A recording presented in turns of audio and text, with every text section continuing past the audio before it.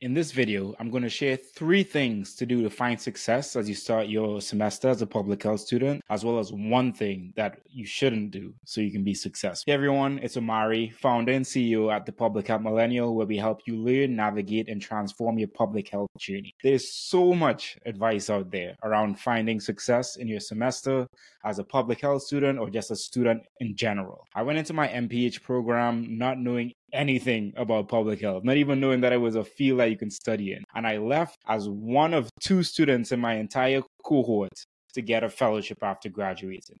So I've got some great insights to best assist you as you take on this semester and the rest of your program, whether you're in your graduate or bachelor's programs. So make sure you stick around to the end because I'm going to share that 1 thing that you should not do so that you are successful in this semester and moving forward in your public health journey.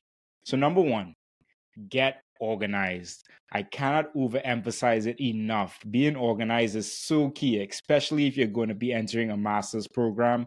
There are going to be so many things that are going to be pulling for your attention. You really need to be sure that you are organized so that you can stay on top of everything. And when I say get organized, I mean take good notes. Whether you're writing them down on paper or taking it on a laptop or a tablet, make sure that you have a good system to take good notes. Use your calendar. A calendar is something that can save you so much stress and just really program things into your day so you don't have to think about it. So really use your calendar so that you can really highlight and be organized in how you're approaching not only schoolwork, but all your leisurely activities as well. The last thing that I'll say here is to know your deadlines and where and when you're going to study. Going back to that calendar point, put those deadlines on your calendar and make sure that you know when you have to do things and when you put aside time to do those things so that you can really try to finish those assignments early or at worst on time. Number 2, ask for help. Asking questions in class, asking your peers questions, going to office hours are all things that are going to benefit you in your journey. Let's just remember that you currently are paying to go to school. So all those office hours are something that you are paying for. So really utilize this. And I think it's so beneficial. And it can be so helpful to you to really build relationships with your professors who might in the end be the people that are recommending you for different jobs.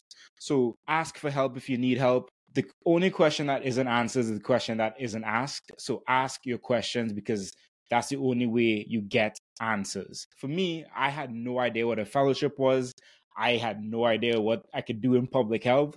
So my entire master's of public health was just me asking questions. And I asked questions not only in class and to my professors and to my peers, but I also did so on LinkedIn. So be sure that you're on LinkedIn as well. Number 3, schedule in rest.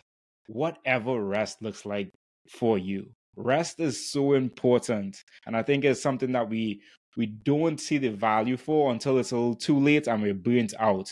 But the point here is to make sure that you're not burning out, that you're putting in times in your calendar where you're taking rest, whether that's playing an intramural sport or going to a brewery with friends. Maybe it's just laying down and responsibly binging your favorite Netflix series. 1 in 5 public health employees reported their mental health as either fair or poor. That's 20%. The point that I want you to take away here is that you need to take care of yourself. You need to be a priority, especially in this work around public health where there's so many things that could be pulling at you. You really need to prioritize your rest and whatever that looks like to you. So be sure to schedule your rest in. And I know a lot of you have been waiting for this one. The 1 thing that you should not do coming into this new semester. And that is, don't come with any baggage. Everything that's happened last semester or in the last school year, that is in the past. Let us not take this into this new semester. Let's start a fresh slate. Really come in understanding that this semester is your semester and all the semesters before are not going to dictate how successful and how good of a semester this one is going to be. It is all up to you to not let your past, whether successes or failures, quote unquote, hold you back.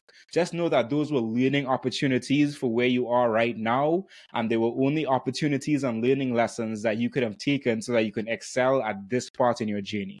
Don't let limiting beliefs stop you from achieving all that you can achieve. Don't let people put limits on what you can achieve. You know all that you can do, and put in your best effort so that you can do that. So after this semester, you are feeling accomplished because you knew what you can do and you did that work to make yourself as successful as you can be. So just be sure that you're not taking any baggage into your new program.